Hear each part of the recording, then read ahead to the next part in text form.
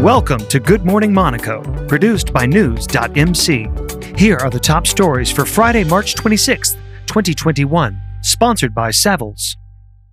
Savills Monaco, specialists in lettings, sales and evaluations. Globally known, locally trusted. Think property, think Savills Monaco.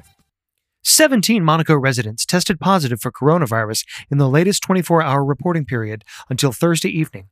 7 residents fully recovered. 18 residents are being treated as inpatients at the Princess Grace Hospital, 3 of them in intensive care. Monte Carlo Société des Bains de Mer and the High Life Monaco Foundation invite all to celebrate the arrival of spring in a traditional Japanese style with the Cherry Blossom Make-A-Wish charity event.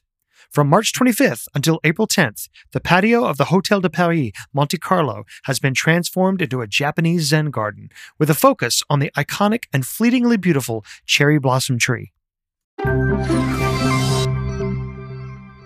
World Marathon Champion for 16 years, British athlete Paula Radcliffe has joined with the Princess Charlene Foundation and the Department of National Education to produce a series of videos promoting sporting activities and physical fitness.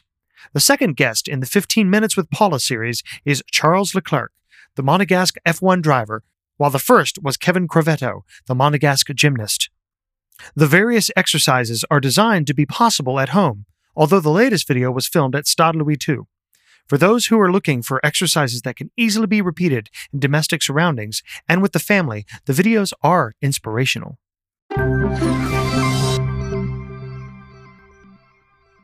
The Principality of Monaco has found its third twin in the form of the Italian municipality of Dolceacqua.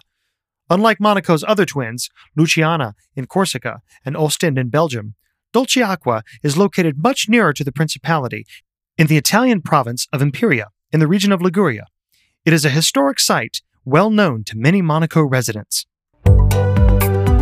Get the latest top stories from and about the Principality of Monaco every morning, Monday through Friday. Subscribe to our free newsletter at news.mc/newsletter.